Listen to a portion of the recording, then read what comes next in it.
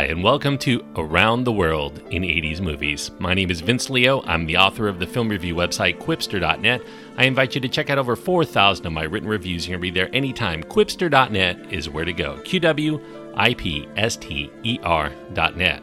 I cover all eras of movies there, but here I'm covering films of the 1980s. Today we're going to be looking at a film that is the third part of a three-part series looking at films featuring cyborgs. I covered RoboCop last week. I covered the film appropriately called Cyborg. This one I'm going to be reviewing today is a little bit more obscure. It's kind of a deep dive. It's called Hands of Steel. It was originally called in Italy Vendetta dal Futuro. It also has been released in a variety of other names on video, streaming, or in other parts of the world. Atomic Cyborg, Fists of Steel, and Return of the Terminator are some of the more common ones. It's an R-rated film. It does have strong violence, some nudity, and language. The runtime is an hour and 34 minutes. The main star is Daniel Green, with supporting roles going to Janet Agren, John Saxon, Claudio Castellini, George Eastman, Roberto Bisaccio, Amy Werba, and Donald O'Brien. The director is Sergio Martino, who also contributes to the screenplay along with Elisa Briganti, Saul Sasha, and John Crowther. Hands of Steel, the title that I'm going to be calling it for today's review. It's an Italian-produced film. It's obviously influenced by James Cameron's The Terminator, which came out in 1984. If you combine that with the basic plot of First Blood, you really have Hands of Steel kind of in a nutshell. It's set in the near future. The marketing of this film lists the year as 1997, so a little bit over a decade after the film's release into theaters.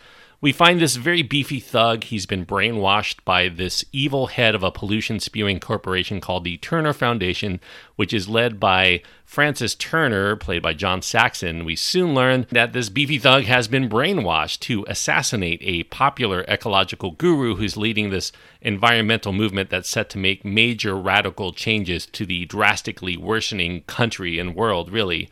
He's no ordinary beefy thug. His name is Paco Kerouac.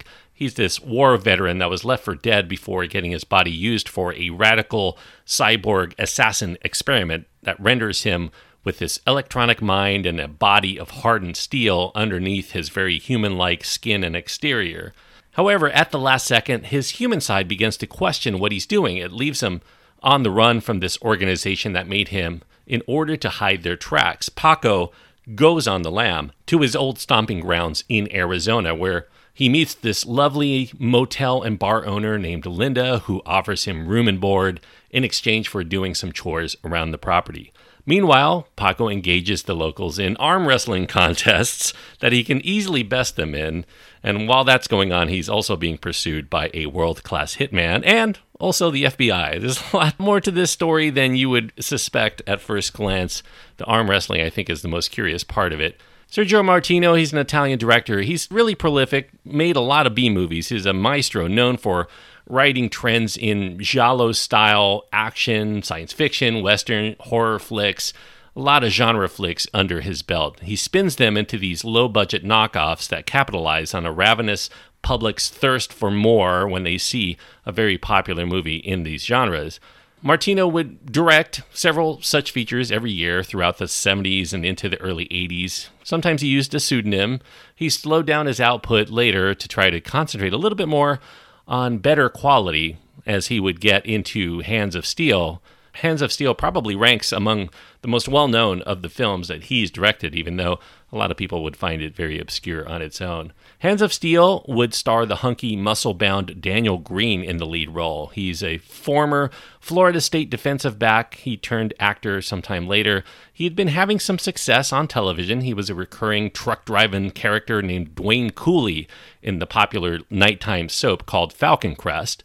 Hands of Steel would give him one of the rare leading roles in his career, with more people likely recognizing him for his small appearances in cult favorite comedies later, from the Farrelly Brothers and films like Kingpin and Me, Myself, and Irene. Truth be told, what Green has in physical presence, he does lack somewhat in charisma. It makes him kind of a perfect person to cast in this cybernetic entity who struggles with showing or perhaps having emotions to share. He does labor to stay credible when it's written for his character to have romantic feelings toward the motel owner, who helps him out later, which, in terms of Terminator comparisons, it's kind of like if Arnold Schwarzenegger were trying to take on playing the Kyle Reese role for a while halfway through the movie. Although this is an Italian film, Hands of Steel does benefit from locale work that includes Arizona and some shots of the Grand Canyon. Tragedy, unfortunately, would strike the production when the supporting actor Claudio Castellini would end up losing his life. A helicopter that he was on ran a little too close to the Navajo Bridge in northern Arizona. The rotor blades struck the underside, and that resulted in the helicopter crashing into the canyon below, killing the pilot as well as Castellini. John Saxon was written to have been on that helicopter. However, he was spared that ill fate. Castellini's role was created because John Saxon is a SAG member, the Screen Actors Guild. He would not shoot in the United States for a non-union film like Hands of Steel because he feared he would get kicked out of the guild. So all of his scenes were shot in Italy, and he was not able to assume that role. While it was a tragedy for Castellini, it also left open a logic loophole within the movie that this world-class assassin could have been hired from the get-go to take out this environmental leader instead of wasting a lot of time and money on this very risky, brainwashed cyborg scheme. You wouldn't have had a movie, though, if that would have happened. Now, on the downside for this film, the acting is very stiff. No help really comes from the obvious overdub of nearly every character. Only John Saxon appears to look like the words are actually coming out of his mouth at the time he says them. Special effects here fare little better, including some sort of thermal computer device that looks like it was created for the Atari 2600. And in one of the film's more audacious of surprises that will delight those who love this film for its weirdness, there's this bazooka caliber gun that shoots lasers with this ultra-destructive power. We even learned that Paco's not the only cyborg in town, and that not all of them come as beefy as he's made up, including ones who look identical to Daryl Hannah's Pris from Blade Runner, with see-through plastic skirts and metal claws on her fingers. The ending also leaves this film with a whimper instead of a bang, with this freeze frame of the words, "It was a day in our near future. The era of the cyborg had begun." And if you get to this point, you're probably thinking what I'm thinking, which is, huh? And that might cause those who might be on the fence about how to feel overall about Hands of Steel, like me, left a little bit deflated that there wasn't much of a game plan for the film prior to the day that they actually started to roll film. All in all, I think fans of action-oriented B-movies are going to get some mileage out of this gloriously odd premise, but it is slim pickings for mainstream audiences or those who don't regularly feast on drive-in cinema. However, for those who want to get some mileage describing to their coworkers about that crazy movie I watched last night, I think there's more than enough insanity, as well as its inanity, within Hands of Steel to make for an amusing anecdotal film discussion for those who enjoy that sort of thing. I'm not going to go so far as to say this is a good film or even one I would recommend to most people, but it is an enjoyable and watchable one nonetheless for a B movie. And taken on those terms, I don't think it was actually striving to be a great movie. I think it was just trying to fill a niche. And it does it better than a lot of other knockoffs I've seen of the Terminator.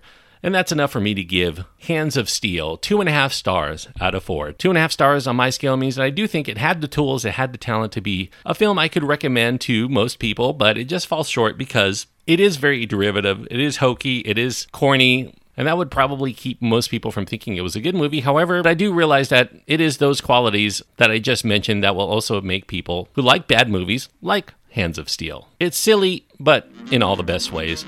And that's enough for me to give it 2.5 stars out of 4. Thanks everyone for listening. I hope that you enjoyed this review. As far as what I'm going to be covering next week, well, we had 3 cyborg films. Why not continue this film with the film that actually inspired it to be made? It is James Cameron's The Terminator from 1984, kicking off a new trilogy of films for next week. If you haven't seen that film in a while, I do encourage you to check that out and listen to my review on the next episode. The Terminator from 1984. Just a little hint, it's one of my top 10 favorite films of all time. So I'm really looking forward to diving deep into that film on next week's episode. If you want to write to me, you can find my contact information on my website. That's at quipster.net, QWIPSTER.net. While you're there, you can also find a link to my other podcast. It's called the Quipster Film Review Podcast, where I cover films that are currently out in theaters, as well as a back catalog of movies that have come out over the last 3 years or so. So check that out at quipster.net. Until next time, thank you everyone for joining me on this trip around the world in 80s movies.